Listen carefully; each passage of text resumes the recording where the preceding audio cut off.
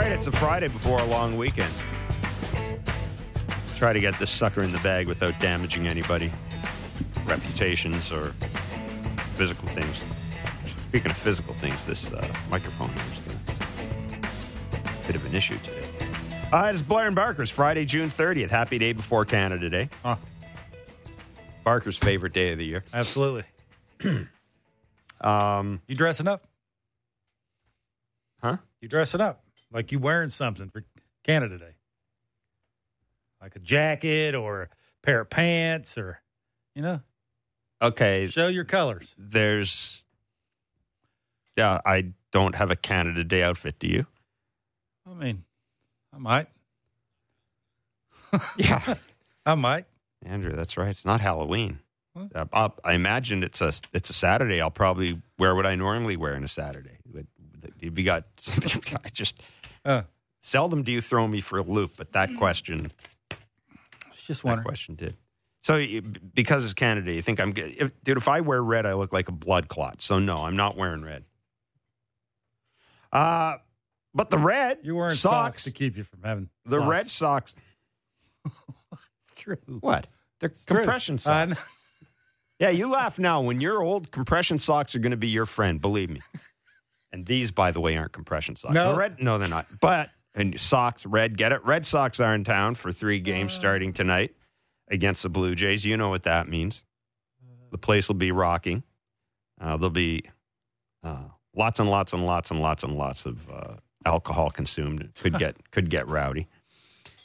And that's just the Red Sox fans. It'll be Jose Barrios on the mound against James Paxton. Tomorrow is a 3:07 first pitch. Yusei Kikuchi against Cutter Crawford. Sunday, Kevin Gossman against Garrett Whitlock. The Jays, they are 45-37 after their 2-1 win over the San Francisco Giants last night. The Jays took 2 of 3 games from the Giants, who came into this series, Kevin, playing pretty good baseball, especially on the road. But the Jays yesterday, Vladdy comes through with the 2-run home run. Chris Bassett, as I predicted, gets nailed for a pitch timer violation. Raise your hand if you care.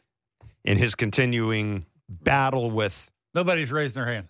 In his continuing battle with whatever. But he also had a career-high 12 strikeouts yesterday with Alejandro Kirk behind the plate. Chris Bassett was awfully good yesterday. A couple of walks, a couple of hit batters, but by and large, awfully good. So Vladdy has now got what were we looking at yesterday? He's hit a couple of home runs here at the Rogers Center. We can put the rest of that whole, why can't he hit home runs at the Rogers Center for now anyways. Mm-hmm. You seeing anything different from Vladdy? Getting pitches down the middle. Like it's simple. Does this surprise you? I'm going to throw the stat out, by the way. That's a simple answer. Does this surprise you at all? His OPS with runners on base and 2 out is 1.091. That's 4th best in the AL. That's behind Jose Ramirez, Jonah Heim, and Jose Abreu. Just ahead of Bo Bichette. Does that surprise you? Like, it's a good number. Read it to me again. With 2 outs? With runners on base and 2 out. He's got the 4th best OPS in the AL. I mean, I know we talked about, obviously we're talking about runners in scoring position. That's where most of the conversation is. I don't know, I just found that interesting because, one of the things Ross Atkins talked about when we talked to him was, this is probably the same with every team, I guess. You can probably go through various layers and you can probably find positive numbers for players you think are scuffling if you want. That's what that is. You think that's You're begging. Just a minute. I know the silver lining. There's the silver lining. It's right there. The silver lining's right there. That's right in front of me. Anyhow, continue what you were saying because I just thought I'd throw that out there. It didn't have the impact. Vladdy's a really good hitter who is expanding for what reason. I don't think a plethora of people that are around him understand, quite frankly. I think that's what it is. For me, it's not mechanical. It's if it was, the balls that he's hitting out, the 3 homers that he's hit out in however many games he's hit those out, that are right down the middle, does his swing look any different? No. He's getting to a finish because of where the pitch is thrown. That's the difference. I've told you this forever because I used to be one of those 5 o'clock hitters who would always try and get to their finish. That's all I tried to do. If I was going to have any chance of playing twice a week, it was showing the manager who was leaned up against the batting cage in the last round of batting practice, because I would yell and scream at him, saying, look at me, look how far I'm hitting it, getting to your finish. And the only way you do that is to get a good pitch to hit. And I think that's sort of like last night. His swing did not look good until he got the split finger right down the middle. The ball that he fouled off that was up around his chin, that was a split finger, that swing was awful. I mean, he alligator armed it. The finish was down around his belt. Like, it was not a very good swing.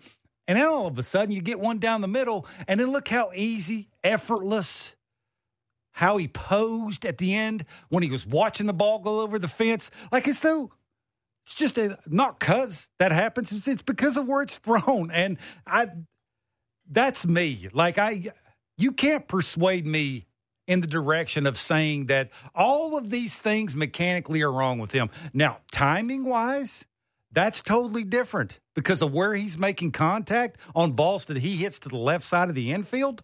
Yeah, that's a big deal. That's why I tell you moving in the batter's box a little would help point of contact, but I don't know really what that stat says. I mean, maybe he gets... I just threw it out there to confuse Maybe he gets... I don't know. Maybe that's a little luck, too, thrown in there. The Red Sox swept the Jays. Remember that series in May? No.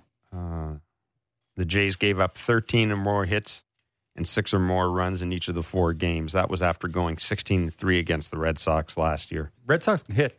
Red Sox can hit. They just can't play defense. They just can't play defense. That's their thing. Rob Bradford will join us at 5:30. He is a Red Sox reporter with WEEI and host of the podcast, The Bradfo Show, and Baseball Isn't Boring. John Schneider, the Jays manager, will be along at 6 o'clock at 6:30. Jeff Passan, MLB insider. What a show. That is a good show. Yeah. That is a good show. Don't screw it up. Passan was part of their All-Star. Well, it's Friday. Passan was part of their All-Star coverage yesterday. If you haven't heard by now, no Jays were selected to start in the All-Star game. Somehow, you let yourself get outvoted by the Tampa Bay Rays fans at first base. They got Texas it right. Rangers Other fans than the shortstop, they got it right. Yeah. Corey Seager beat Bo Bichette. Bo Bichette's going to the All-Star game. He should be the starter, but he'll go to the All-Star game anyhow. Yep. The question now is I've got to think, Vladdy's there for the home run derby. I mean, I would think you automatically go if you're the runner-up. But other than that, we think Kevin Gossman's going to go. Jordan Romano's got a shot, and John Schneider dropped a name earlier today about another guy that I hadn't thought of. But we'll talk about that particular individual on the Blue Jays going to the All-Star game. We're like a week and a bit away from the All-Star game. This season seems to have really flown by. I'm going to throw this stat out at you because we're more than halfway through the year now. And, of course, we know that the Rogers Center, that there have a whole bunch of alterations and changes and renovations have happened to the Rogers Center. We keep waiting for that offensive explosion. Yep. Blue Jays pitching staff is first among all major league teams with a home ERA of 3.24, a 2.10 home opponent's average, and a 1.11 home whip. That leads all major league teams, which leads me to this question, Kevin. Is that just fluke? Or is this a ballpark that is favoring the pitchers more than the hitters? I don't know how to explain that. I don't know the dynamics of the wall and everything. I expected it to favor the hitters. Well, obviously because it's closer, right? In the gaps, it's closer. I mean, it's taller, but it's closer. You would certainly think that you don't have to hit it as hard. You create a little backspin. You might get some cheap homers. You haven't. Like, you haven't seen that from there have only been a lot few. of teams. Yeah, no. Like, you've been in a field and went, wow, there's no way that should have went out. When's the last time you've said that? I was going to say, Bo had a couple of to the opposite field that just kind of crept over the wall. But no, you're right. On balance, no, I've never. I think where he hit that was over that sign where the bullpen sits, which is the shortest part of the whole entire park. But no, I've never. So that's why. Yeah, no, there have been very few times this year where I've seen a ball hit and go, man, I can't believe that's out. There have been a lot where I've seen the ball hit. Again, I get back to Matt Chapman. Matt Chapman in April, as good as he was, he had balls hit here that just died. Yeah, now we haven't seen the roof open a lot with it really super hot. Now that may have something to do with it, right? The ball may carry a little bit better that way.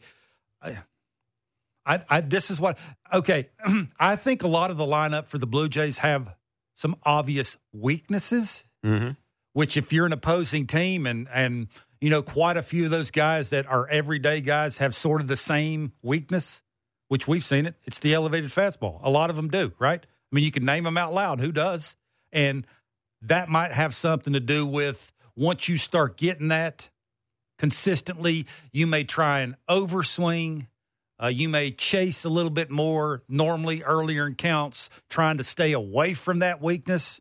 That may have something to do with it. I do think the rotation for the Blue Jays is really good. It's really good. I think it's really good. That home or away. Absolutely. I think they command the strike zone from pitch one. They throw a lot of strike ones, which is a big deal. Like you go from being on the offense to the defense just by throwing strike one. That's a big deal.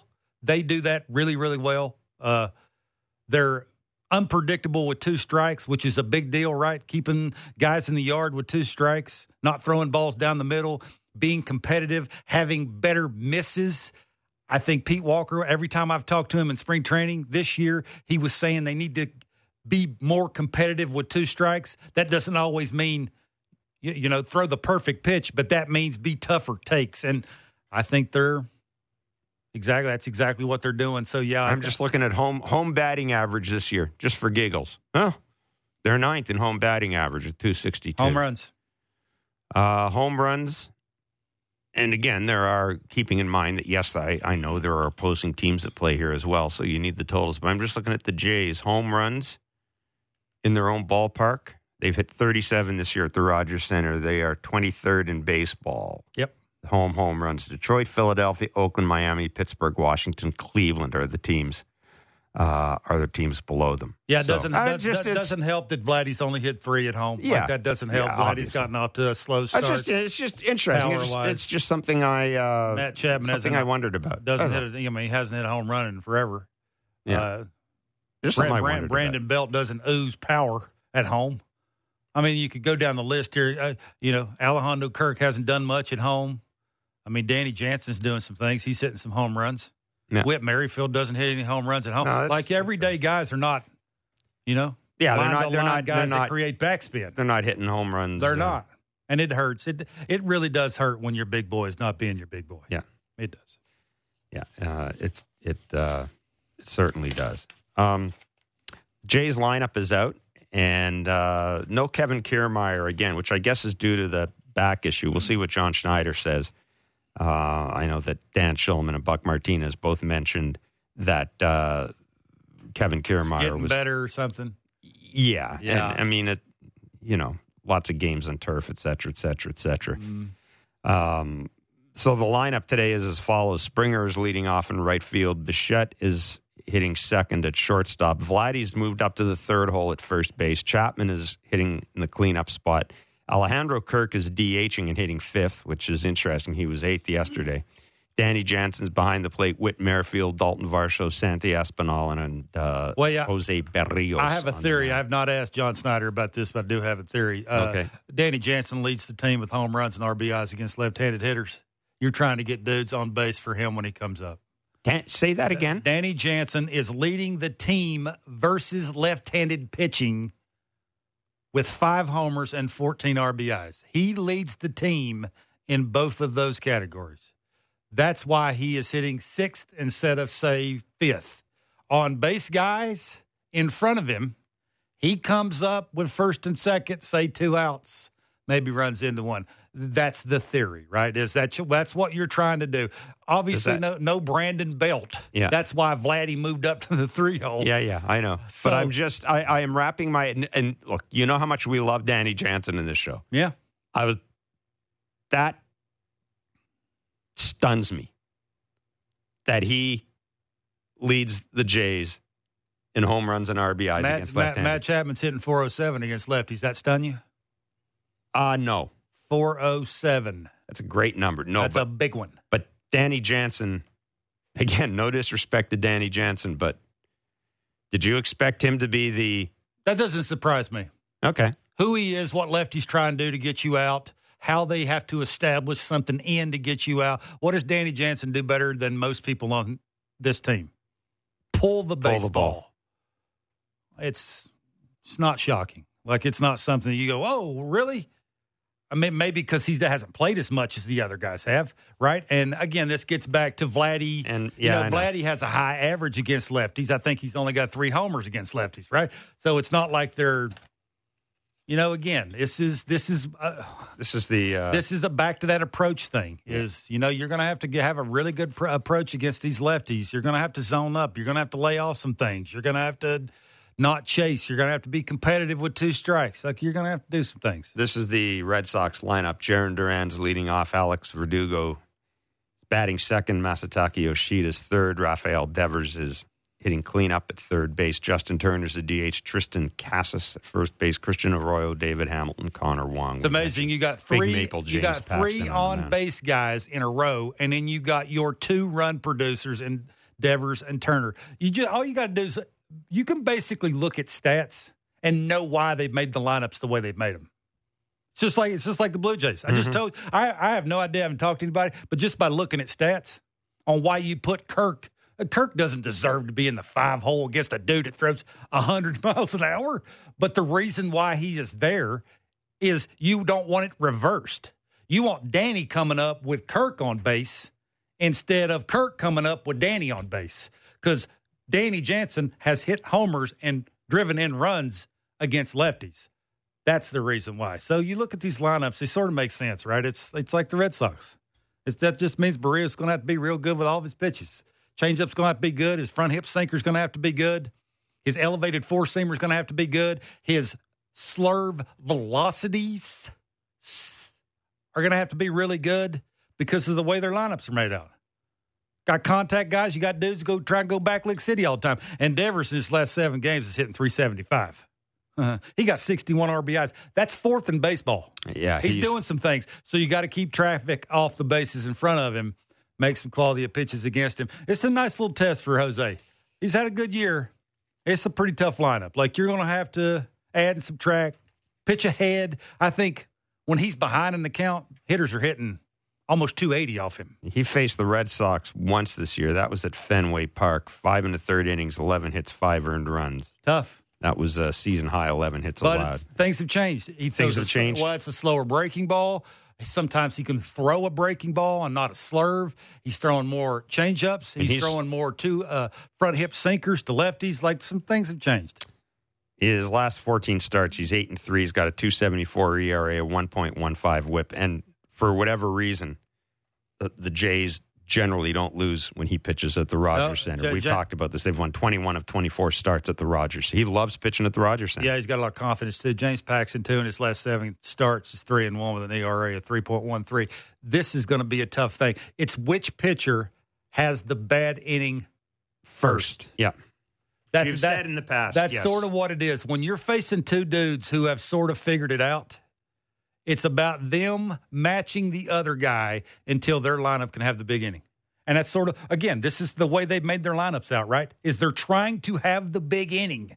They're trying to stack the dudes up front that are around dudes who get on base so they can have the big inning. I mean, I should be a khaki. I figured it out, Jeff. It's all done. I mean, we might as well we'll let you go. Have a great weekend. No, just kidding. Yeah, I mean, you do have it all. You do have it all figured out. How about that? I want to go back and talk about Chris Bassitt, but just don't want to leave it alone. And I'm not talking about the pitch com or anything like that, but just the performance of Chris Bassett with Alejandro Kirk. And then we've talked about this. The numbers are hugely tilted. Like the ERA, there's a 6 difference. Keep talking. I'll look it up. What did you see that was the difference in Chris Bassett last night? Was it just you're not talking? I'm looking it up. Yeah, it's 6. It's about 6 runs or something like that. Is it really? Yeah, it's pretty substantial. I'm just wondering what the difference you saw between Chris Bassett last night and the Chris Bassett we've seen before. How much of it was tempo? Alejandro Kirk batting average against Chris Bassett when Kirk is behind the plate, 149. They slug 260 when Danny Jansen is behind the plate. Now or anybody else. That is because Tyler Heineman. That's 12 starts. That's 12 starts with Kirky. That's 5 starts with Danny Jansen. With Danny Jansen behind the plate, they are at it right here. Scintillating. It is. Okay, Danny Jansen, ERA with him behind the plate is 10.29. All right, so it's a little more than what I thought. ERA with Chris Bassett in 12 starts, 1.60. Okay, so that's a little more than 6 earned runs. The rest of the season, he's catching Chris Bassett. I have no idea. Maybe it's just he likes throwing to him. His target's different. I like the target. It has nothing to do because he's shook off a lot. He was shaking him a ton. But Buck made a point during the telecast. I wanted to ask you this because last night, we know that in his previous start after the first inning, Chris Bassett turned the pitch calling over to his catcher, over to Danny Jansen. And the thought process was it would allow him to concentrate a little more on mechanics, just concentrate more on pitching and not have to worry about everything else that was going into his brain thinking about it. And I think the Jays also thought, you know what, it's half a year. Our catchers have seen enough of this guy. Yeah, we know he throws a gazillion pitches. That's fine. We'll figure it out. Yesterday's plan was the catcher calls the pitches, but if after 2 pitches they're not in the same page, then Chris Bassett can go to the pitch comm and there was a lot of shaking off. But Buck made a point about how you had to be careful. If you're Chris Bassett, you had to be careful when you were shaking off because a smart hitter would automatically know it meant you were going to your fastball. Yeah, I don't know how. Okay, just by me, say I'm because I'm a left-handed hitter and I walk to the plate and he throws 7 different pitches to a left-handed hitter. If he shook 4 times, how would I know that's a fastball? Yeah. I would. Yeah. I would. Maybe it depends on count or whatever. The only thing I would have done was use my timeout. I've had enough seeing you do that. Why are you doing that? You doing that on purpose? Which a lot of the times, because he's an overthinker. That's why they've eliminated that thing, him pushing the button. They don't want him to do that anymore. He's very robotic. I told you this last night after the game, and you could tell the difference, right? For like the last 4 starts, it looked like you could almost see it when he went through his little windup, whatever he does. Foot goes here, glove goes here, hands go here, hands here. I got the lean back because I want to get it out front and really snap it off. It's almost like you could see him processing it, very robotic-wise, to have it end up where he wanted it to go. Last night, it didn't look to me like he was doing that. He was just getting it and throwing it, right? Don't aim it. Throw it. If you want it to go there, throw it there, right? So I think a lot of that is what it is. I think he's better when he's throwing all of them, right? And don't overthink it. It's like, okay, I got this game plan. But that's interesting. Well, okay, that gets to something that John Schneider said, not with us, but in one of his pre-game things, talked about how he thought that maybe by having Bassett use the pitch comm, he'd narrowed the number of pitches he was using at certain times because he had got stuff to think about, and this might allow him to use his repertoire more fully. Yeah, he's a thinker. He's a game planner. Like everything is to if he takes this, I'm throwing this. If he takes both of them, I'm throwing this. If you don't like all 3 of them, I'm going to throw this. Like it's a process to everything he's doing. well, what if he has a good swing on one of the four? Yeah. Now what do I do? Yep. This is what they're trying to take away from him, is not do that. If I push it and you like the location, because last night it looked to me like he wasn't shaking pitches. He was shaking location, right? He wanted to go away, he wanted to go in, or he wanted Kirky to set up right down the middle and let it just break because he wants to throw those for strikes. You can see occasionally he wants it to be a strike, or he doesn't want it to be a strike. Maybe that's what Buck was talking about, is that would tip off that shaking. That might tip off a hitter to location as opposed to pitch. That would make more if sense, I see him shaking out there, I'm calling timeout because I think he's messing with me. Okay. I don't like that. Stop doing that. Rob Bradford is the Red Sox reporter with WEEI. He's host of the podcast, The Bradfo Show, and Baseball Isn't Boring. The Red Sox and Jays, they're certainly never boring when they play each other. They've got the first of 3 games tonight at the Rogers Center. Rob Bradford joins us next. It's Blair and Barker on Sportsnet 590, The Fan, Sportsnet 360, and wherever you get your favorite podcast. Discussing the biggest stories that matter to Toronto sports fans. The Fan Morning Show with Ailish Forfar and Justin Cuthbert. Subscribe and download the show on Apple, Spotify, or wherever you get your podcasts.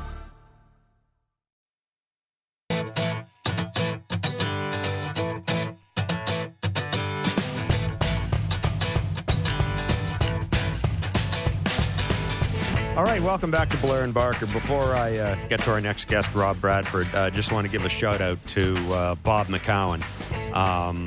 Bob McCowan, of course, longtime resident of this particular chair. As a matter of fact, the cushions we use to boost the person sitting in this chair are actually from Bob McCowan's backyard. We should actually give it back to him sometime. But Bob, for those of you who don't know, was on social media today and let folks know that he's had a couple of strokes over the last couple of weeks. He is in hospital. He says, I can't walk or talk, but I'm getting better very slowly. Hope to get home and back on the podcast as quick as possible. Of course, the Bob McCowan podcast. Yeah. So just want to send along our best regards and our thoughts. Absolutely. To the Bobcat and hope that we hear you again very soon. I got a lot of time for Bob. When I first started in this business, he was really good to me. Like, he brought me on his show and, let me stumble, and I mean, he's largely sounded like I basically was not supposed to be on the radio, so I got a lot of time for Bob. I mean, I've always said that McCowan and Ryan Walsh was his producer. Mitch Melnick, when I started doing media stuff in Montreal, those are the guys. Those are the reasons I'm still on here. So if you're looking for someone to blame, I guess you could probably blame those 3 guys. Although don't blame Bob, not while he's in hospital. You can blame him when he's out of hospital. All kidding aside, Bob, get better. And absolutely.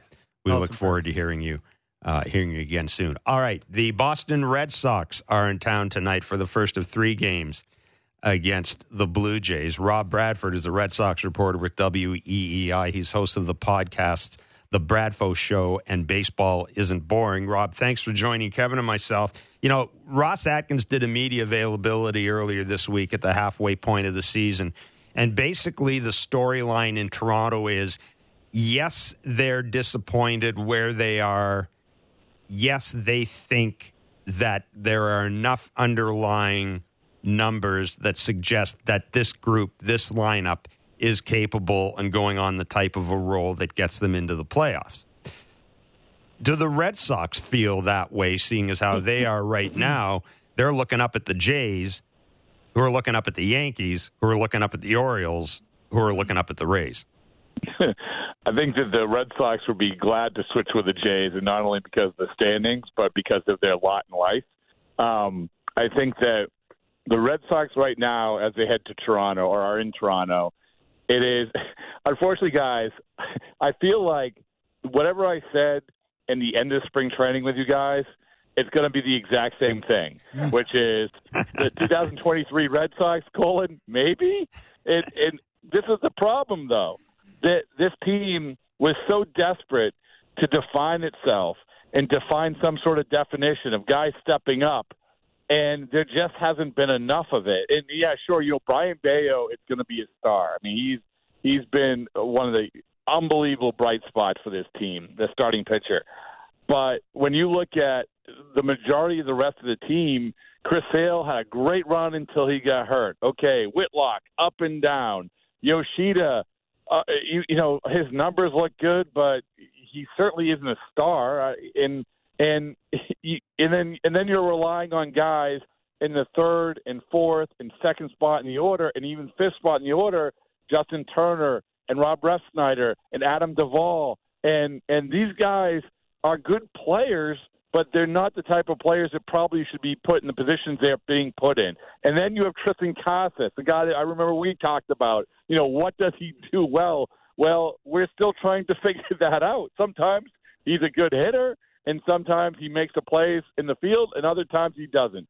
So, in other words, what I'm saying is you're sitting here slightly below 500, and that's exactly the team they are. How do you get better on the defensive side of the ball? With who their manager is, you would never have thought the Red Sox would have had issues catching the ball, throwing the ball, not beating themselves when it comes to that side of the ball. How do they get better? And you're so right about that dynamic, because Alex Cora was the only player I had ever seen go in as a defensive replacement at shortstop. Like, he replaced the late Julio Lugo at one time, and Cora's hands were just so unbelievably good. And, and I think that he obviously prides himself on that. And I think, their defensive struggles have been at first base. Casas has been inconsistent. But most importantly, they just haven't been able to settle the shortstop spot. And you took Kike Hernandez out of that spot after giving him a chance. The idea was you're going to put Pablo Reyes, who they made a little trade for.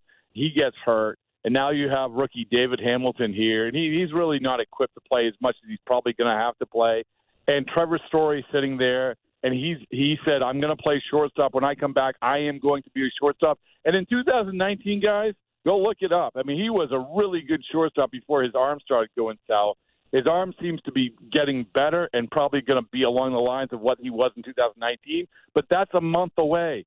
So to answer your question, I think that there's not a lot of easy solutions, because it really does start with the defense up the middle that's sort of killing them. Yeah, I was going to say, if you're uncertain at shortstop, it's awfully hard to be really creative or really focus on run prevention. Absolutely. unless you're so good elsewhere. That's a position you can't, especially now with no shift. I don't think you can disguise a real deficiency at shortstop. That's a great point. And this is the thing. I think that Trevor Story, the new rules and the new game really lends itself to Trevor Story's game. But once again, you're talking about early August probably, and they're taking on water so much. I mean, I wrote this the other day. It's sort of like they're patching the holes in the boat, but they can't even see land. And so, and they just keep sort of like these holes keep popping up. And I think that really, this all roads lead back to Xander Bogaerts, right? Mm-hmm. In Boston, all roads lead back to Xander Bogaerts. And I mean, the caveat or the excuse or the thing they had, the feather in the cap that they have every time this conversation comes up was nobody except the one team was going to give Xander Bogaerts 11 years. And that's hard to argue. Where they blew it really was the previous spring training, where they did the same thing they did to John Lester. They lowballed Bogaerts. They basically soured the negotiation relationship. And once you get to free agency, it was done. But you can say what you want about Bogaerts, and he's not tearing up the world in San Diego, but he was the epitome of consistency at that spot, and it was a spot where he had gotten better at defensively, was really, really solid in one area they simply didn't have to worry about. Rob, day after trade deadline, Justin Turner, a Red Sox, yes or no? I think so, yeah, because when you talk about Bogaerts being a leader, I think Justin Turner is undeniably the leader of this team. Yep. I know that Alex Cora said, early in the year, Rafi Devers, this is Rafi Devers. Rafi Devers is a great player, but that's not who he is. Justin Turner, I've said this a bunch of times, I haven't seen a lot of guys come in and just immediately take the leadership role. And it's not like he got on a stool and gave the Rudy speech.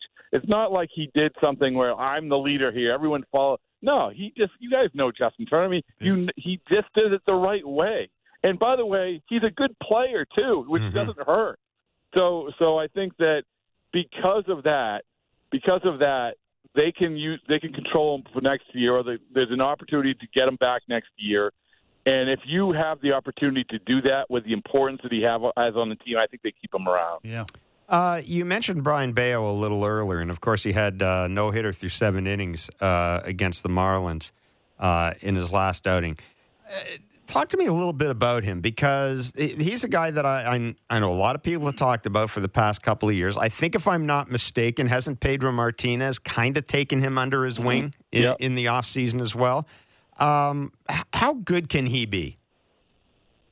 I think he can be really good. And by the way, they haven't developed a pitcher in forever. I mean, you can say Tanner Houck, but this was a very real problem that they had. And even with the Pedro dynamic, Pedro really tries. Pedro really has good intentions with a lot of these pitchers. But every time I hear this, I think about how he said that Ruby De La Rosa was going to be the next, Roger Clemens. And I think Pedro is an optimist, and he sees the best in these guys. And then he sees Brett Bayo, and he sees his size. He sees the same sort of stature that he did. But I will say this, whether it's Pedro, whether it's just the maturation of Bayo over the last 6 months, whatever it is, this is a confident kid who has proven that I think he's a top-of-the-rotation pitcher. The problem is that, and I was talking to somebody about this, the Cincinnati dynamic, they have the same sort of issue, except they're better, but they have the same sort of issue where they have their rookie pitcher who's lights out being the ace. You really should have other guys be the ace while this guy is figuring it out. Right. But for now, I mean, until Sale comes back, I think this guy is absolutely the ace. Rob, end of the season, Red Sox finish under 500 and do not make the playoffs. Who do they blame? I think that Chaim Bloom gets the blame more than anybody. Yeah. I mean, everyone's going to get blamed. Like, the ownership's going to get blamed because this doesn't seem like the same sort of we're going to do the shock and off, it doesn't work out ownership, which has been the case for over 20 years. And now they're doing we're going to be patient and trust the process. And Alex Cora, he can only do what you can do with what you have. And again, I just listed some of the names of what he has. So I think he's a really, really good in-game manager. I think he's a good manager. But I think that the Bloom way of doing things is really, really patient. And unfortunately, in Boston, you can't do what you did in Baltimore and Cincinnati and some of these other places. You just can't. And they have some guys coming up. Marcelo Meyer, the shortstop, he's, I think, the 4th-rated prospect in baseball right now. But you can't keep finishing last. You just can't. And then part of it's a business model, and part of it is just if you have the resources to be good, then you got to be good. Rob, if you're the owner of the Red Sox, would the Orioles be being better this year, better than most people thought? We thought they were going to be good, not second place good. I don't think, anyway. I think that's a bigger surprise to some. Does that give the front office for the Red Sox a mulligan? Maybe you get a window here to say, okay, I see that team, that organization's maybe a lot better than we are when it comes to just sort of everything, right? A Duke goes down, we got 3 others to call up. Like, it's just the way it is. We stunk for a long time. We got it, right? We got depth. You give them a window? I think it's a great question and a good conversation because of what this is happening. It's not only the Orioles, right? You look at all these teams with low payrolls across the board, the Reds, the Diamondbacks, and unfortunately, I think, and then you have obviously the Mets and the Padres. And unfortunately, what happens is I think owners say, well, why am I spending this money? Can it be done this way? Well, yeah, you can. But as I said, the Orioles, you gutted the fan base and you took forever to get these guys. And boom, all of a sudden, here they are. That's all well and good. And you give them a lot of props for doing it. But I don't think that you can do it in every market. And I do think that the good teams ultimately have to pay for certainty. And I think that that's the one thing that we have to understand. The Red Sox, you're going to see them up in Toronto tonight. Look at their lineup. Where's the certainty in it besides Devers? Like, where is that certainty? And there's no such thing as absolute certainty. But you guys know what I'm talking about. Right. They actually did it in the bullpen. Kenley Jansen, Chris Martin. You paid money for what you thought was certainty. I think that you got to do that. You got to get uncomfortable, whether it's with trades or whether it's with free agency to get the certainty that I think that a lot of teams really need. Rob, from a distance, is it possible that John Henry and his ownership group, they've just got too much on their plate with Liverpool, with everything they have right now? Is that an easy excuse to make? Yeah, I hesitate always when that conversation comes up. I hesitate to say that because anytime you're building a business, you want to expand and you want to keep building it. And my thing is, well, if you stop spending money, if you stop allocating resources, then that's when you really have to worry. I do know this, is that there is a change in perception. I mean, I surfaced this the other day. It was 4 years ago, 2 days ago. I was in London, on the field in London, talking to John Henry, where he was very, very upset about how the season was going the year after they won the World Series, and made some very pointed remarks about like how they maybe they should have turned the roster over, that they're not performing, so forth and so on. And a couple months later, Dave Dombrowski was fired. But we don't know that now because John Henry doesn't talk. John Henry, this year, what used to be a tradition every spring training of sitting on the bench once a year and answering the questions has gone out the window. Instead, they cherry-pick some media organizations to ask questions via email, and he answer them. I mean, how is that a good idea? Yeah. And we just don't know. We just don't understand like exactly what the feeling is. If you just say, "Hey, give Chaim time, give him 2 or 3 more years," or is he going to do exactly what he's done every other time that you face something like this, which is have some sort of shock and awe the following year? Rob, really good of you to join us today. Thanks so much, man. Great insight as always. Great stuff. Thank you.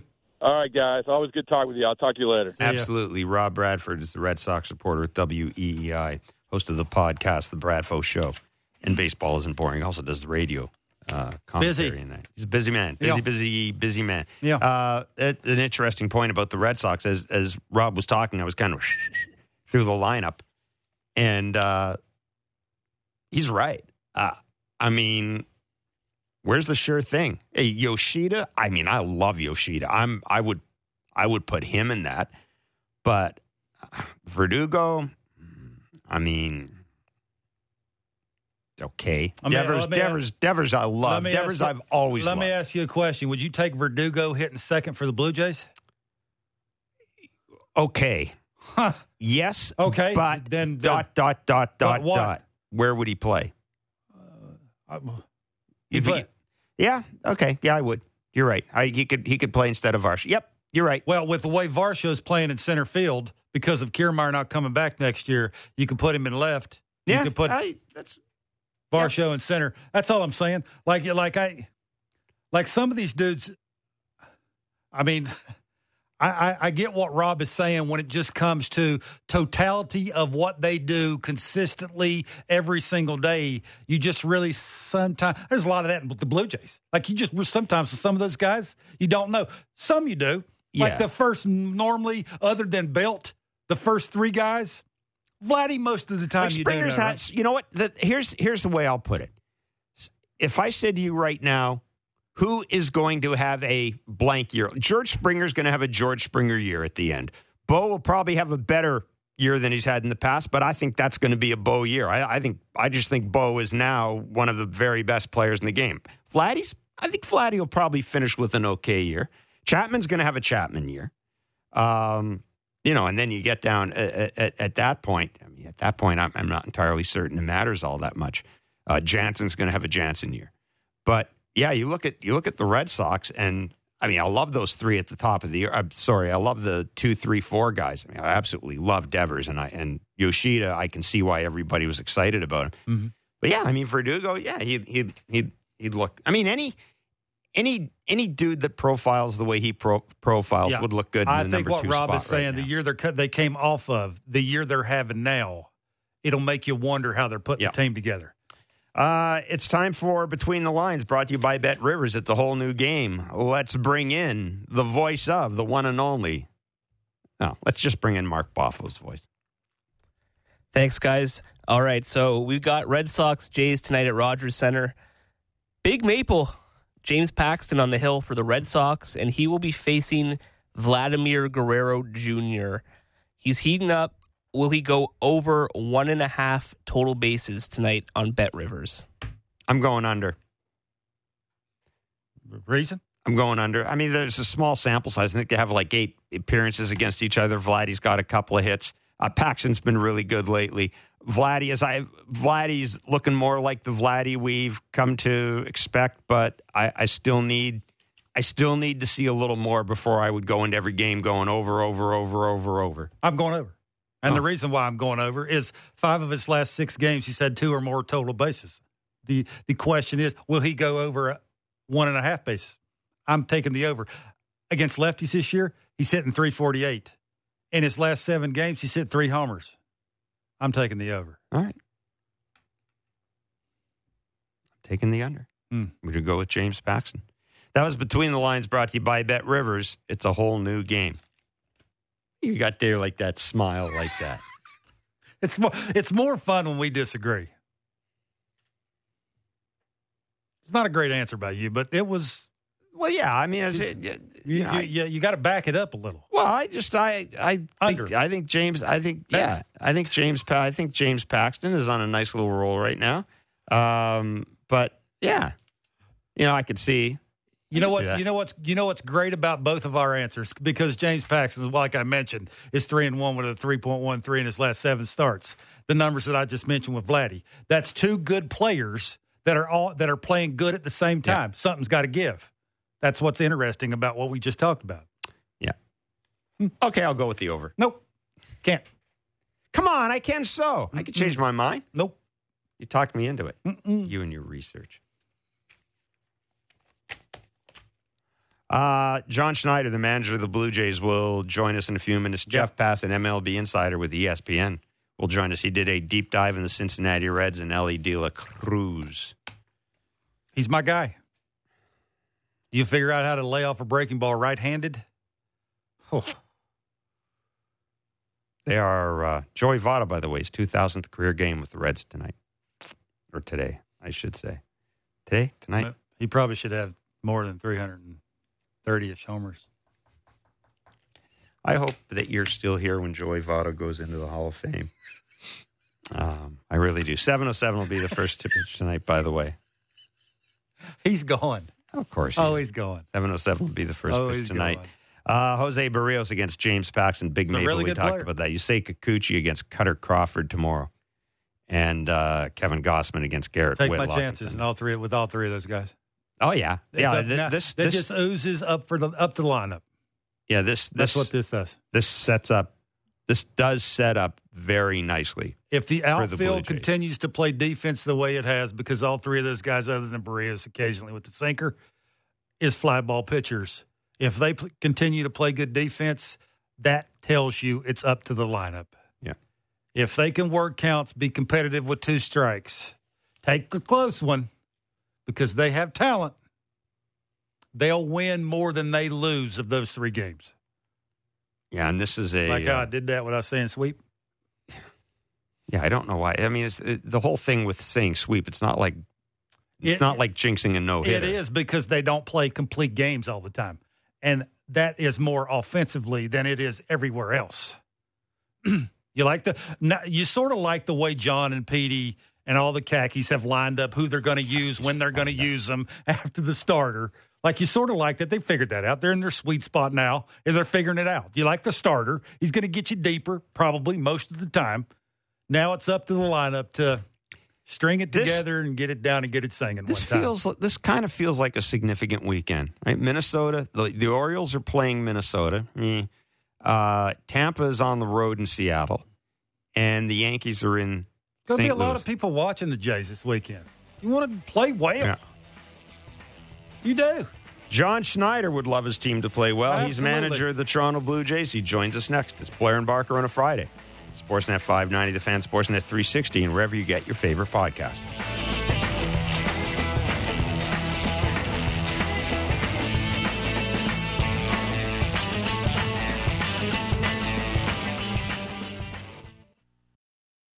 Breaking breaking down the top stories in hockey and Elliot Friedman every day. The Jeff Merrick Show. Subscribe and download the show on Apple, Spotify, or wherever you get your podcasts.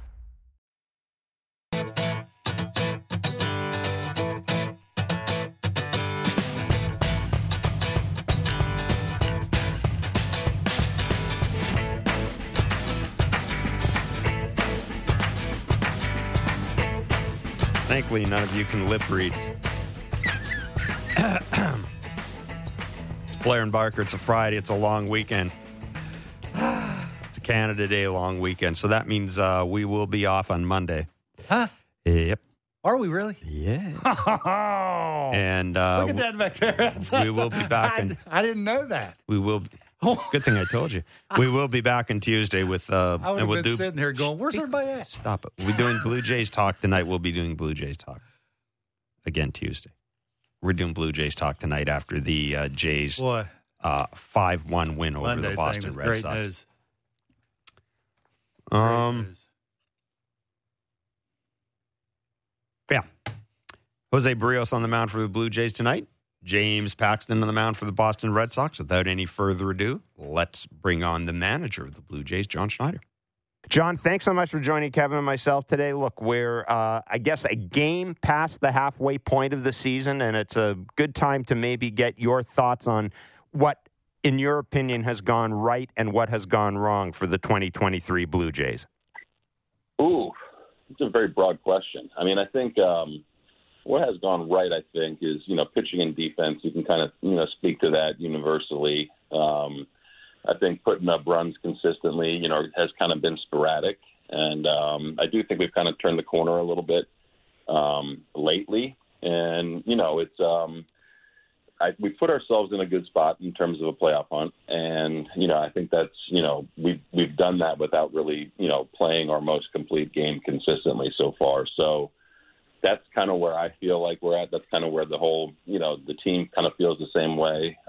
There's been some really good stuff, and there's been some stuff that needs to be either executed more consistently or things that need to be tightened up. We talked about, kind of having our A game every night and taking our chances, and there's been, times where that hasn't been the case. So kind of just revisiting that message that we had in the beginning of the year, and hopefully we can put it all together in the second half.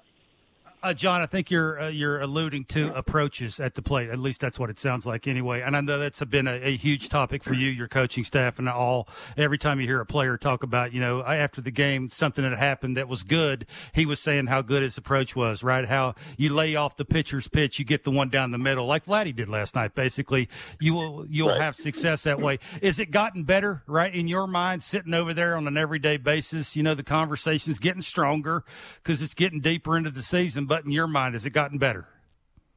I do, yeah. And I think we're at the point where you listen to the conversations with the guys and with Guillermo and Hudge and Hunter, where they're buying in and they're on board and understanding that, it's very deliberate how we're being pitched, especially certain guys in certain parts of the order.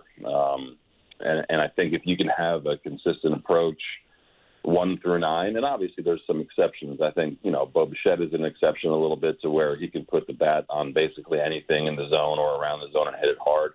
But if you look kind of at the middle of the order, if you look at Belt, Chappie, Vlad, Kirky, Jano, we're talking about, kind of having a consistent, back-to-back approach to where, you know what the next guy behind you is doing. And when you feel comfortable, having that approach when you are in the box, knowing that the next guy behind you is going to be doing the same thing. So I think in listening to the conversations, being in the meetings, hearing the guys' feedback and how they talk about it, I do think it's gotten better, and I think it has a chance to get even better.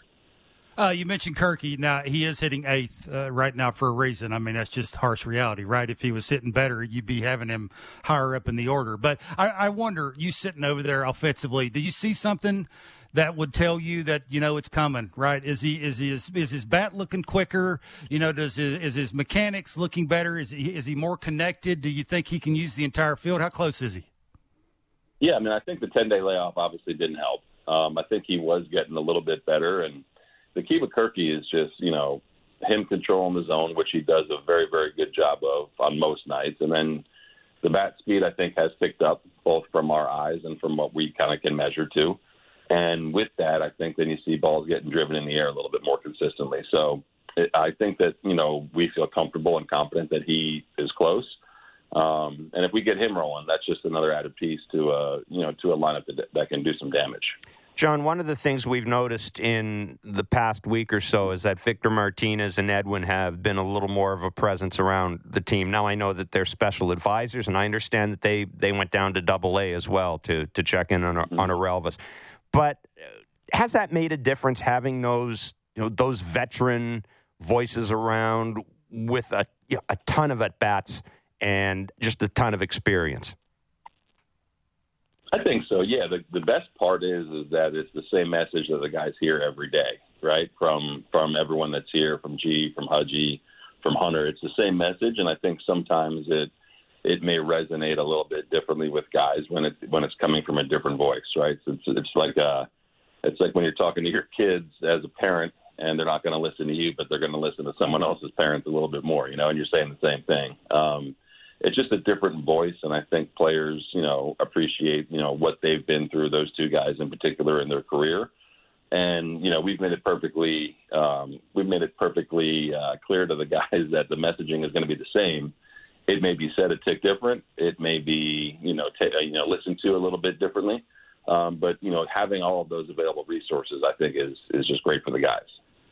John, I call Bassett sometimes needy. I mean, I jokingly say that. I've said that since spring training whenever I saw him using the tape and splitting the plate in thirds, right? You line up here, you sit up here, the ball goes there, you need to sit up here. Again, like there was a lot going on, and I jokingly said that, you can sort of call him needy. There's a lot going on there. And then he's, gotten off to the start he's gotten off to, and he was dominating there a while, and then he's last night eliminated him calling the game. How did it look for you? Is there – I think this is the question. Is there a downside for him not calling his own game? I mean, the only downside with him calling his own game, I think, is just the tempo in which it happens, right? I think with the catcher calling it, it just allows him to kind of focus more on executing a pitch. And it did. I mean, I think we're at the point now with Chris to where he's pretty unique with all the pitches that he does throw.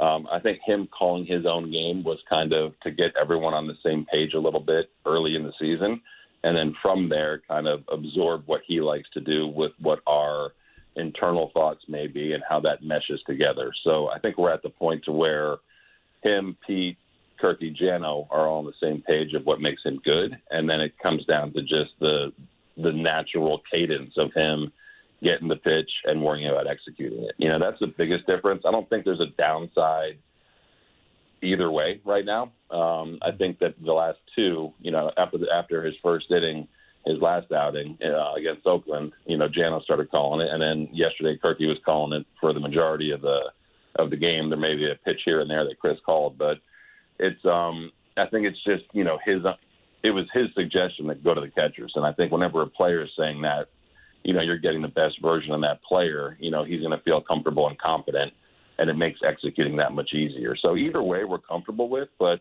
it did take a little bit of time for us to kind of all, get used to what he liked to do.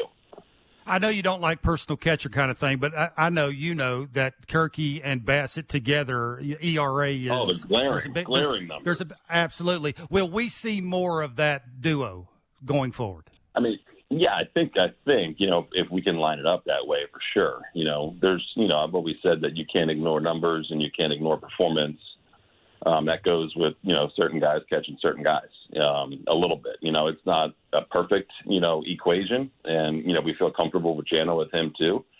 But yeah, I think that if you look at, it's a pretty decent sample size. I know it's his first year here, but pretty decent sample size of what we're seeing when those two are matched up together. And then if it's going to be advantageous to us, yeah, we'll definitely try to line it up. One of the things we learned yesterday was that Vladdy Jr. is going back into the home run derby, and that you are going along as well to throw batting practice to him. So congratulations. I'm sure the kids are looking forward to that. I've got to right. think they're at an age now where they'd be able to really appreciate that and understand it. Look, I'm of the opinion, I understand sometimes you get split opinions on the home run derby, right? There are people who say, well, it puts you into bad habits, and it's not the way BP usually is, and all this stuff. But I kind of like it. First of all, I like the home run derby as a fan. But I think it's going to be kind of cool for Vladdy to just have some fun, right? Because he embraces being Vladdy, doesn't he? Yeah, he does. I think you saw that last night after the home run.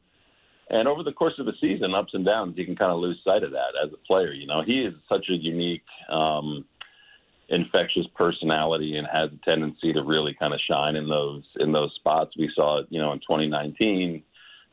He really kind of just dove right into the spotlight and enjoyed every second of it. And he's going to do the same thing this year. And I think being a little older and having done the event before, kind of knows what he's getting into a little bit, and he's going to have fun with it. And it is different now than 4 years ago, 5 years ago, whatever it was, to where he was trying to, I think, make a name for himself a little bit in that home run derby, being a rookie, and now everyone kind of knows who he is and what he's capable of. So I think he's going to have fun with it. I don't really see any downside to it from a physical or, mental, standpoint. It's an infectious dude that is a big part of the game today, and him out there having fun, I think is just going to be good for him. John, you think it would help him after the home run derby going into the second half mechanically? I don't think it's mechanical. I think it's what he's swinging at. I've talked to you. You came on this show. You said sort of the same exact thing. And the old saying is, if you can't hit him in batting practice, you can't hit him in the game. You think him going out there and consistently just going back leg city over and over again will mechanically second half help him a little bit better with the timing and catching it out front and hitting balls in the air and, hitting it in the seats like everybody wants him to? I mean, I don't think it's going to hurt. You know what I mean? I can't say if it's going to help if it's like, oh, you just need a night of trying to go deep, on national TV to get you going. But I don't think it can hurt. You've watched his batting practice. I've been throwing to him for 7 years. And, there's a time to cut it loose and there's a time to work, in the middle of the field. And, when Vladdy's at his best, we're seeing swings like we saw last night and with the 2-run homer where we got a pitch in the middle of the zone and he just let it eat. And I think if you're doing that over and over again in an event like the Derby, it may rub off a little bit. But at the same time, I think Vlad is still a good hitter before he's a good power hitter. So the way I look at it is it definitely cannot hurt him in this, going forward into the second half, and it may help him. But I think the biggest key is that, he's going to go into it, enjoy it, and really just have fun with it. John, I know he hit 91 in 2019 homers in the home run derby, but is there any pressure on you going into this thing? Do you have to adjust anything? Are you talking to Vladdy on the way over there saying, hey, I can throw it right here like 92 times and let you try and hit 92 homers? Are you adjusting to this thing? And is there any pressure on you going into this thing to consistently throw it exactly where he wants it?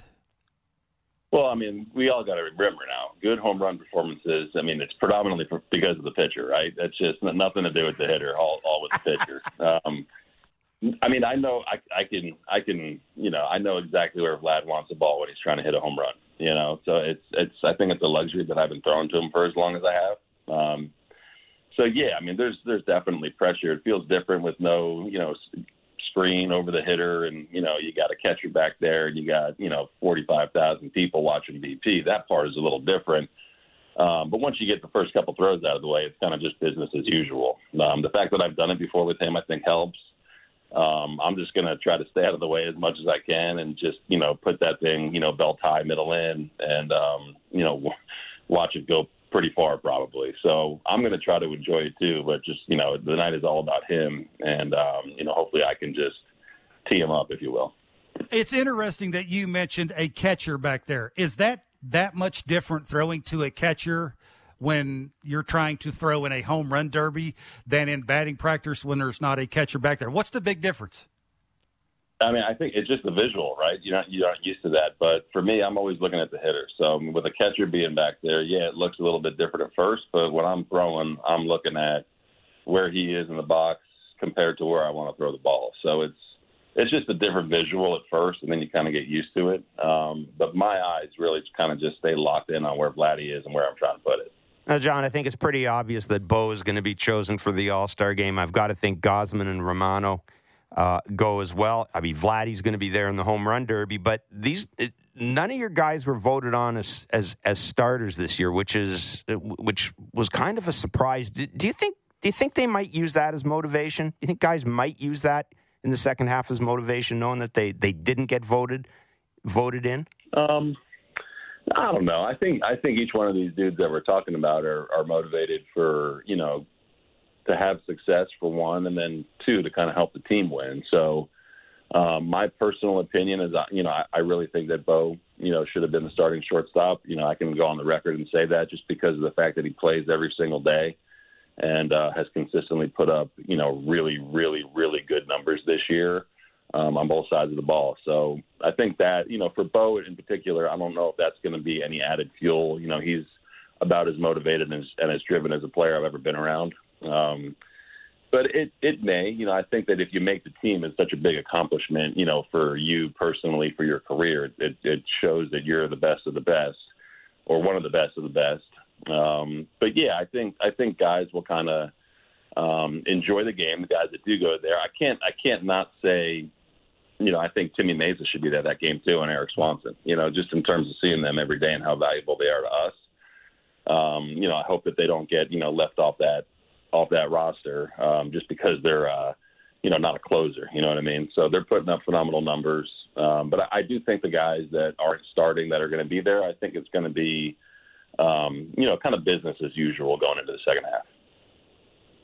You mentioned Tim Mesa. Let's expand a little bit on that. The way you're having to use Trevor Richards and not having the Bugs Bunny changeup late in games a lot of the times against those left-handed hitters, Tim Mesa seems like a giant deal for you. Like he's coming in against the other team, in those big moments against the big-time left-handed hitter. How's he evolved? Like, what's been the biggest difference one year to the other with Tim Mesa? I mean, for one, it's fastball command to both sides of the plate. It's a pretty elite sinker. I mean, that thing is really moving. It's a tough pitch to square up. He's changed his slider a little bit. It's not as, cutter-ish as it has been in the past, and I think having a little bit of back and forth with his two pitches has really helped him, and understanding how to navigate right-handed hitters as well. For instance, yesterday we know pretty sure we're getting a pinch hit, at Jock Peterson, and we know it's going to be Flores, and the fact that he can navigate a righty just as well as a lefty really comes down to the, evolution of his breaking ball, and then just really being pretty damn consistent with where he's locating his fastball. So I think the biggest thing is that, and then him understanding how those two pitches play off of one another and how he's going to, A, set hitters up, and then, B, put them away. John, I'm wondering with the plan, at least in the immediate future, with Alek Manoah down in the minors and Trevor starting or opening, however you want to describe it, you've got a couple of guys going to the futures game in Sem Roberts, and in particular, the guy that interests me is Yosver Zulueta.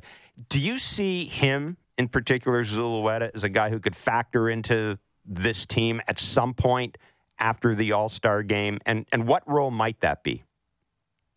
Yeah, I think for sure he could. I know that, results have been, up and down for him a little bit, as they have been for a lot of guys in AAA. But, if he does come up and help, you could see him in kind of a Nate Pearson role where it could be 2 innings, it could be 1 inning. And you know that it's going to be pretty electric stuff. So I think once the consistency from Zulu kind of gets there, then, yeah, he's going to put his name firmly on the map for a guy that can come up and help us. And he's obviously on the 40-man already. It makes it a pretty clean transaction. We're going to need contributions from everyone like we're seeing already.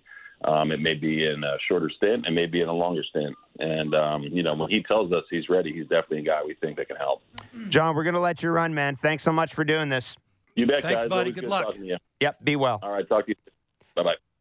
John Schneider, manager of the Toronto Blue Jays, 7:07 first pitch tonight as they play the first 3 games against the Boston Red Sox.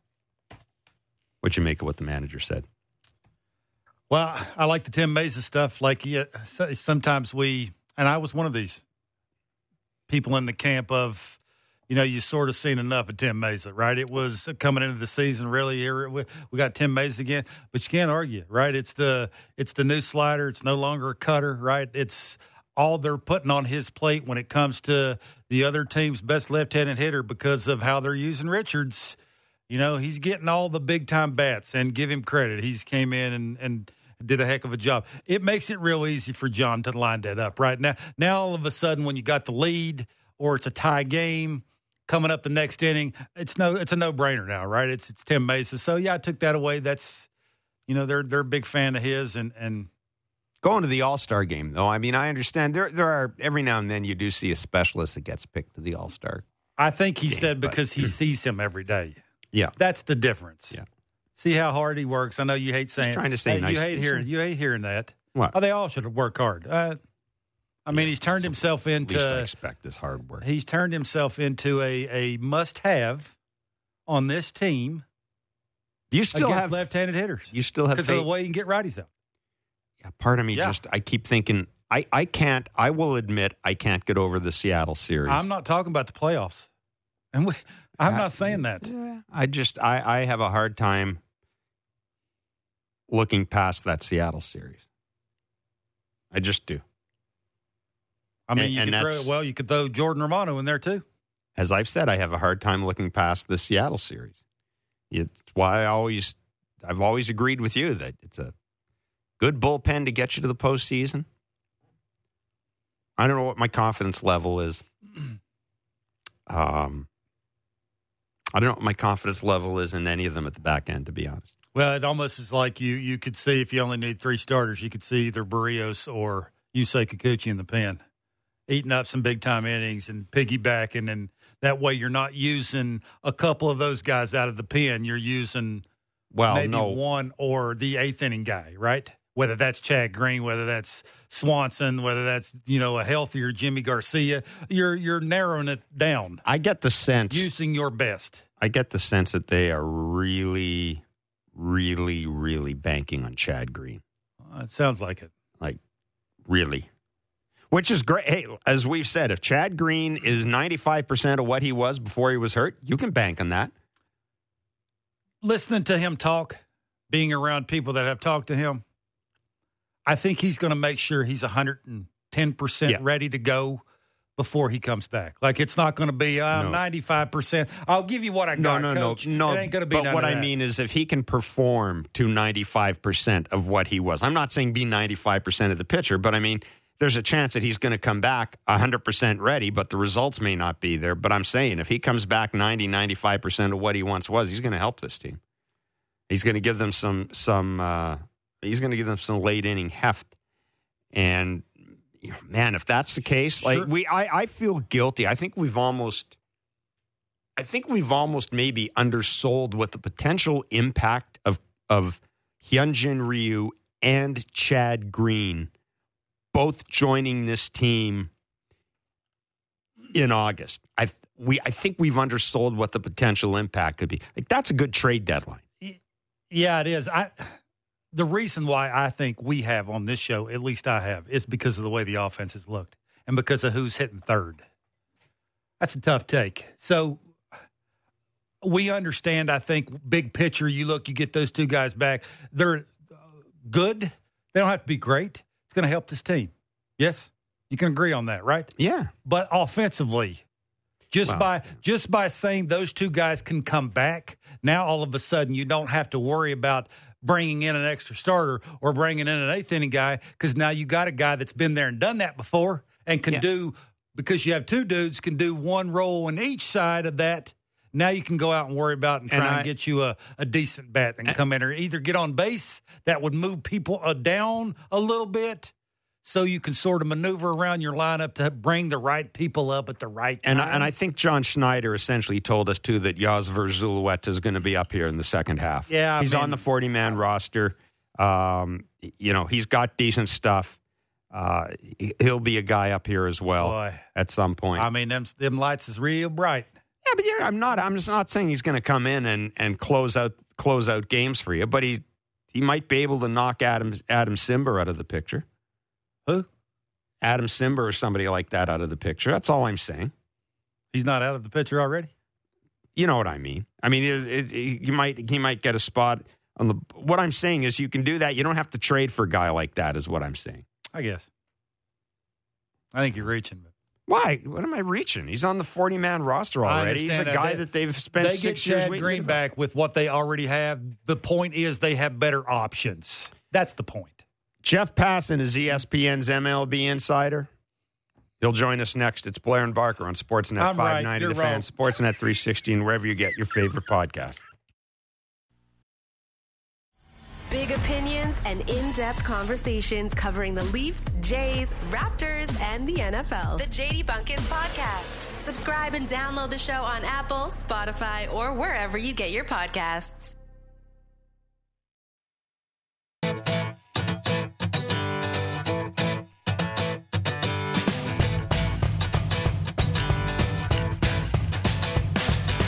Oh, I got a little bit of breaking news here. We need one of those ticker type things for breaking news. The Texas Rangers have just acquired closer Aroldis Chapman in exchange for left-handed pitcher Cole Ragans and an outfielder Ronnie Cabrera.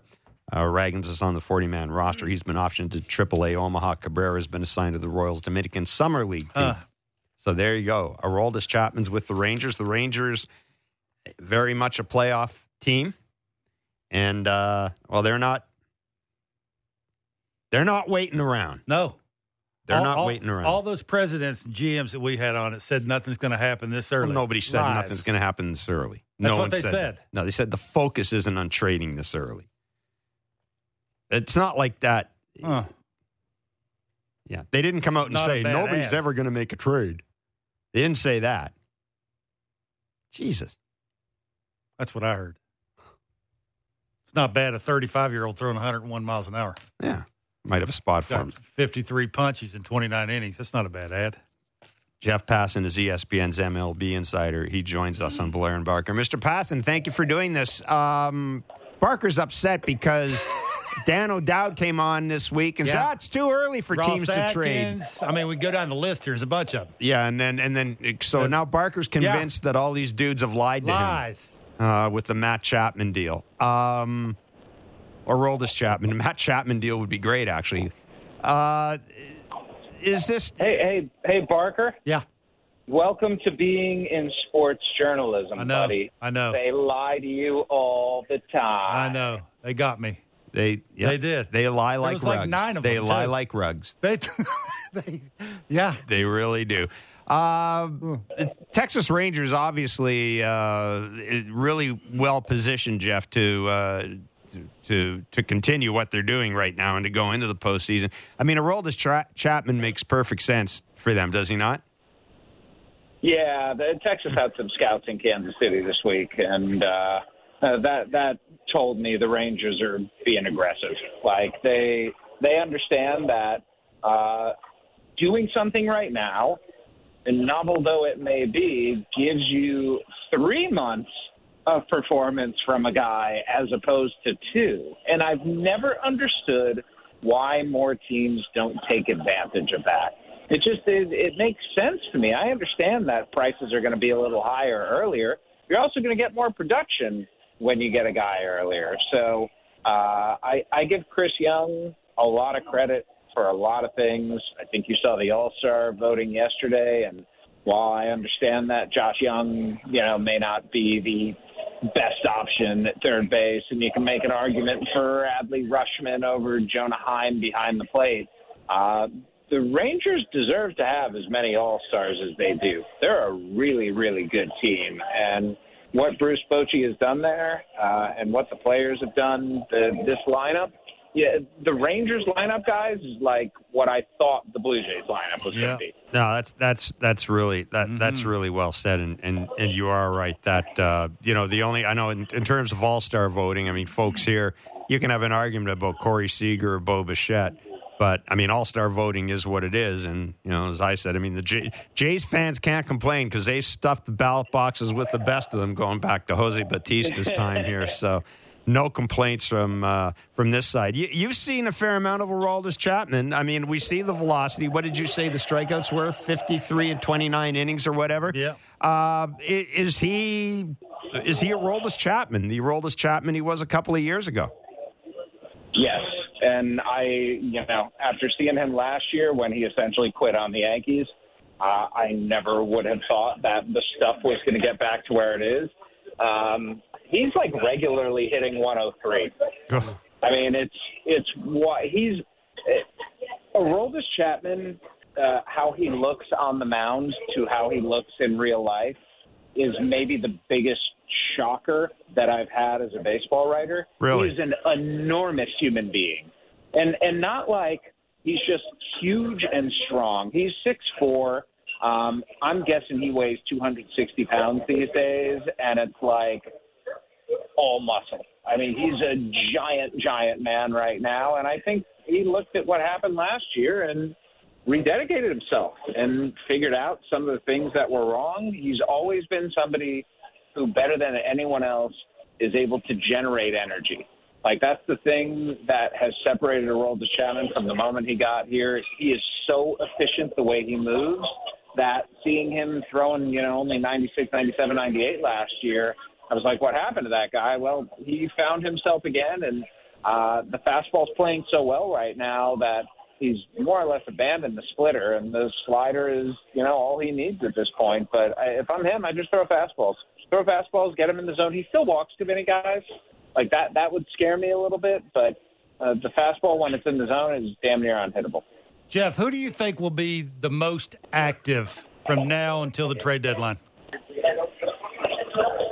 Oh, that is such a good question. I think the Rangers definitely are going to be one of those teams that feel like they have to add. I think Arizona is going to be pretty active, actually. I think the Diamondbacks see the NL West there for the taking, and they understand that there aren't going to be many years where the Dodgers aren't, at the top of the division. So you might as well strike while the iron's hot here. And, particularly if you can, avoid the wild card round. That is a huge thing to get that second place or that second seed, because I don't think anyone's catching Atlanta at this point. I look at Cincinnati and Baltimore and feel like if there are any starting pitchers who are put out there, like a Shane Bieber, the fit is really good for both of those teams, because they're going to want a guy who they can have going into next season. But then again, the Guardians are a half game back in the Central right now. So I think a lot of it, Kevin, depends on exactly how the standings shake out and what the inventory looks like, because right now it's just not a whole lot. Like, who's the best position player? I ask this in all seriousness. Of the teams who are going to sell right now, who's the best position player who's going to be available? Yeah, that's the thing. Is real.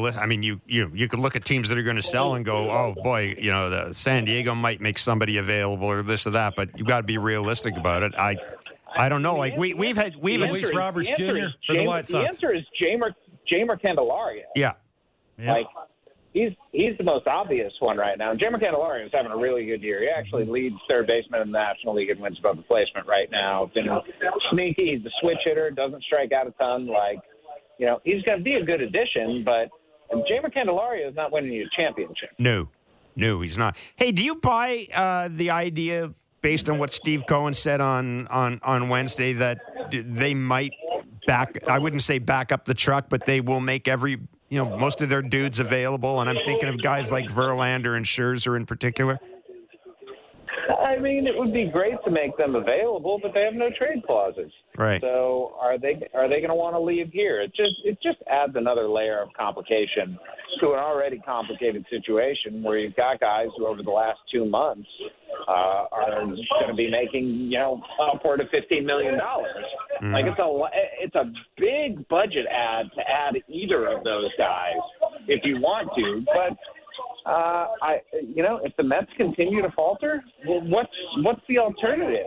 You have to salvage this season somehow, and there's no salvaging if you're just finishing, 75 and 87, 81 and 81, not making the playoffs. So I think the Mets, they've almost put themselves in a position where they have to do something. You have to either buy or sell, but you can't hold. What do you think the Astros do with Alvarez being in and out, the bullpen not being real good? What do you think they do at the trade deadline? Anything? I think think Alvarez is going to be back probably after the All-Star break. I don't think he's, obliques can be weird. So, yeah, maybe this lingers a little bit. But it's not one of those season-ending sorts of things. The Astros, generally speaking, are not very aggressive around the trade deadline. I mean, they got Verlander a couple years ago, but that was on August 31st when there were waiver deals still. That doesn't exist anymore. And their farm system isn't all that great. Maybe they can make some marginal additions. Maybe they trade an outfielder because they've got a surplus of guys there, but none of whom are going to bring a ton in return. I almost feel like it can be a Miles Straw type situation where they got Phil Maton a couple of years back. Maybe they go out and get a reliever and a prospect in the same way for one of their outfielders now. But I don't see the Astros being super aggressive in trying to maneuver here. Jeff, I get the impression that you have seen the future of baseball, and his name is Elly De La Cruz. Would I be right? I don't know if he's the future, but I feel like he can be. I just want to, he's 21. Yeah. I'm always a little leery of saying this is the next great thing because 21-year-olds are idiots. And not Elly De La Cruz, but just 21-year-olds, generally speaking. Mm-hmm. They do dumb things. They don't necessarily take care of themselves. The mental health is questionable. All of these things. Now, everything I saw from Elly De La Cruz when I met him and over the course of our 15-minute conversation, no red flags went up. Boxes are checked. And in terms of the baseball skills, I mean, I ask you guys this. How many players have you seen with 380 tools? And for those not familiar with the scouting scale in Major League Baseball, it's a 20 to 80 scale where standard deviation is every 10, and 80 is just like a 100th percentile skill. Mm-hmm. And he's got 100th percentile exit velocity, 100th percentile speed, and 100th percentile arm for an infielder.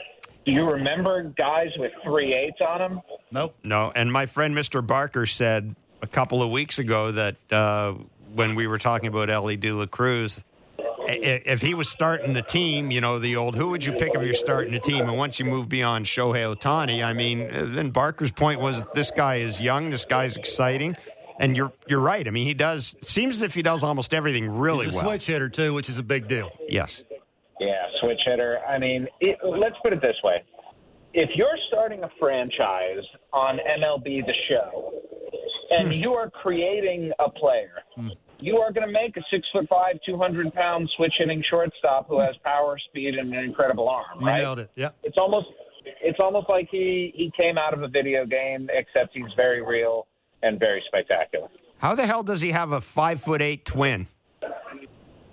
Because genetics are a bastard. I mean, it was. Here's the thing. So we were in Kansas City, right? And this was right after his first week, and he does a little press thing before the game. And somebody asked him, "How many brothers and sisters do you have?" He's like, "I've got five brothers, 3 sisters, including a twin." And nobody followed up. And that was the first thing I wanted to know. Tell me about the De La Cruz brother who shares genes with you. Shares all the genes with you, because I assumed it was an identical twin who shares all the genes with you and somehow doesn't play baseball. What does this guy do? What's his life like? And he tells me, he runs a car wash, doesn't play baseball, living his own life, having a great time. I was like, well, how big is he? He's like, he's not very big.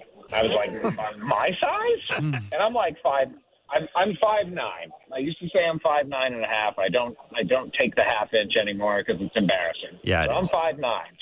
And he says, más pequeño, which means smaller.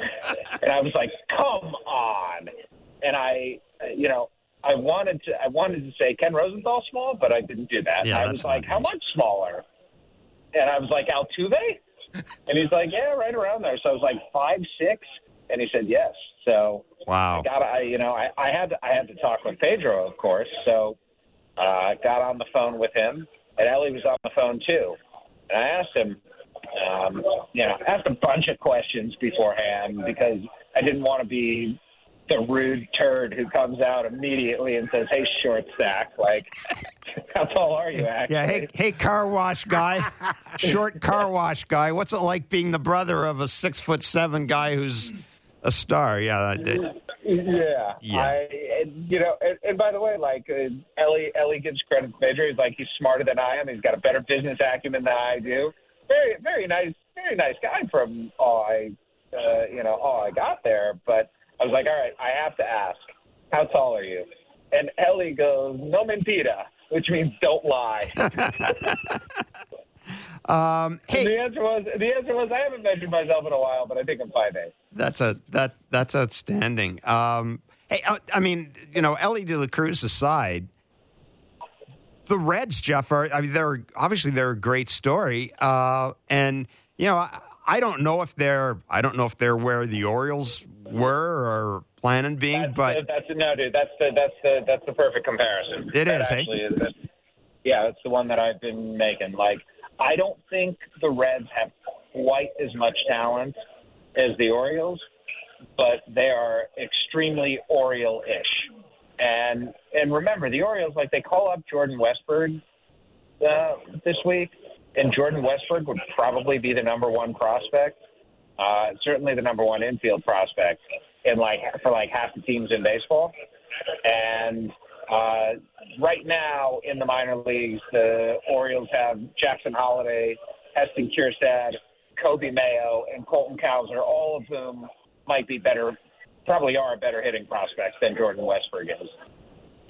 It's an embarrassment of riches. The Orioles have restocked their system so unbelievably well since Mike Elias has been there, and they're going to be frightening once they get some pitching. They're already really good.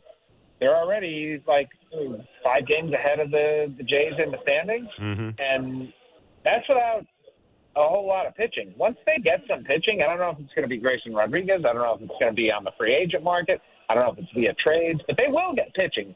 Once they get some more pitching, man, they're going to be right up there with the Rays. And I mean, the American League East is not getting any easier anytime soon. No, it would be a good time if you're the Blue Jays to win. Ask for realignment? Or ask for realignment. Yeah, get me that Central Division. Give me those Detroit Tigers and Cleveland Guardians pronto. Hey, big question a lot of folks are asking, did you get out of New York okay? Yeah. I came back. I'm actually here right now. But you didn't drive. And I did drive again today, actually. Yes. I drove to Citi Field, and I swear to you, I was on the phone talking with a source, and I was like, oh, blank. Someone just ran into someone right in front of me. And I pulled by, and it was just some old lady who probably had no business driving. But she was, merging into this lane, didn't look, grazed the guy, but ran him off the road. Ooh. It was, that could have been me. And I'm glad it wasn't, because I probably wouldn't have been very nice. Stay out of the bike lanes. Yeah, stay out of the bike lanes. All you have to do. Well, I don't think they have bike lanes in Manhattan? No. No, I'm in Queens. I don't think Queens is much of a bike lanes are a Brooklyn thing. By the way, I can't believe my child sold me out like that. They did. Well, he did. I'll tell you the biggest surprise when your child spoke. I had this vision of a passing child as being 5 or 6 years old or something like that, and this deep voice comes out. Dude, he's 15 and he dwarfs me, which again, 5'9", not tough, but he's pushing 6'1" these days, which makes me wonder, is he my child? And I'm just gonna not try to answer that question. No, we won't. Say, just like Pedro De La Cruz is 5'8", Jack Passon can be 6'1". That's right. Nice. We're gonna let you run, Mr. Passon. Thanks for doing this as always. Buddy. Be Have well. fun. Drive safely. I'll try. See you, boys. Take care. This is Jeff Passon, ESPN MLB insider. That is interesting about Ellie De La Cruz. And I listen. I've seen 3 of their games. I've watched from start to finish, and I love the way Passon described him, because if you're going to create a player for MLB video game, that'd be the guy. That's it. Who can do everything? That'd be the guy. Who you're not teaching how to do anything. I told you. He can ever learn how to lay off a breaking ball right-handed against the left-handed How much pitcher. do you think? How much do you think he's signed for? Not a lot. $65,000. Yeah. Really? $65,000 signing Wow. bonus. Well, that's going to cost him later. Now, at the time, yeah, it's going to cost him later. Oh, yeah. You think the Reds will be Here's paying? the thing. He was a 17-year-old who hit one home run in 186 Dominican Summer League plate appearances. After the pandemic season, turned into 6'5", and he started hitting balls that traveled 475 feet. Like he went in a growth spurt. Mm-hmm. But yeah, and he's. It sounds trite to say it, but he is fun to watch. He's one of those. Every now and then you run into an athlete who just. Felipe Alou used to have a line saying, "This guy looks great just wearing the uniform." He's the National League unicorn. He really is. Like, O'Neal Cruz is pretty good too. He's not this. He's not this that can do it from both sides of the plate. Well, doesn't really have a weakness. And I mean, what a weapon! Like seriously for that, and that's. Jeff's right. I'm looking at. They got Matt McLean. They've got Spencer Steer. They've got Andrew Abbott, the guy who's striking out. You're That's just trying not to screw that up. So exactly. You think exactly? You think they're capable of not doing that? I mean, I don't know. I like their GM. I think they're correct. Yeah, I think they are. I think they are capable. I have a little concern about ownership, but you know what? I had concern about Orioles ownership as well, and I think if you have the right GM in there who can kind of please stop the crap at top from getting down, yeah. But then every time hearing Passan talk about the Orioles and just hearing those names, also winning, they could turn over half their lineup. Winning, and people coming to watch them play would help ownership go. Okay, listen, that's you played that. That's a great baseball city. It's a great baseball city. I want to say it's the best place I played. I can see just that all around, everything. Fan support when I was there was off the charts. Everything they did off the field, on the field, just it was players that I played with. Like, I mean, they've had a cool place to play. They've had some issues in recent years, but yeah, it's one of those. There are two places that I consider to be baseball cities. One of them is Cincinnati, and one of them is St. Louis. Those to me are baseball cities. Like you just walk into that park, and you're like, man, this is the big leagues. Yeah, you just feel it. It's pretty cool. Yeah, it is, and it's great. It's great when those older franchises are competitive and doing well. And you kind of hope that the Pirates, continue through. It was interesting. Ken Rosenthal just did an article in The Athletic, and we've been talking about what do you do with that first pick, and he said I talked to a veteran talent evaluator who said that if it's me, I'm picking Skeens, putting him in the majors, and I'm retiring. Yeah. I just don't know what you could teach him in the minor leagues. You're riding buses, learning how to pitch every 5 days. Dylan Cruz he looks good. So Skeens. He could be your 1 or 2 tomorrow for the Pirates. 1 or 2 tomorrow. 103 don't grow on trees that can throw strikes with a secondary pitch. I mean, let him come up and figure it out. That's what I'd do, but I ain't running a baseball team. That is it for us. The time is time has gone by quickly. It is a Canada Day long weekend. Mr. Barker, enjoy your long weekend. We will be back on Tuesday. Oh. You have to do the post-game show tonight. Yeah. And we'll be back on Tuesday. All right. 7:07 is the first pitch tonight. We can see on the monitor Jose Barrios warming up. Your prediction? 3 games against the Red Sox. I just noticed how far over on the first base side of the rubber he is. It's kind of odd. I have not seen him that far over before. That alone must be telling you how many lefties he's facing. No, he's trying to get it in there. Like that's a game of adjustments, ain't it? Like that's the first time I've seen him that far over. Actually, that's the very first thing I'd noticed is how far over he is. He's just got his toe on the rubber. He's trying to get it in there, make the lefty a little uncomfortable. I mean, it's there, and there's the sinker. Yeah, right on par. Like it's. Yeah. Look, this is what you have to do when you're facing a team that's better hitters are left-handed, and you got to figure out how to get them out. You make adjustments, make them a little uncomfortable. Could be a real good series. It will be. A sweep would be great, wouldn't it? God, come on. they're too up and down with their offense. I'd take 2 out of 3. Just keep winning series. That's all you can do. Boom. That's it for us. We'll be doing Blue Jays talk tonight following the game. We'll be back on Tuesday, same time, 5 to 7 Eastern on Sportsnet 590, The Fan, Sportsnet 360. Have yourself a great weekend.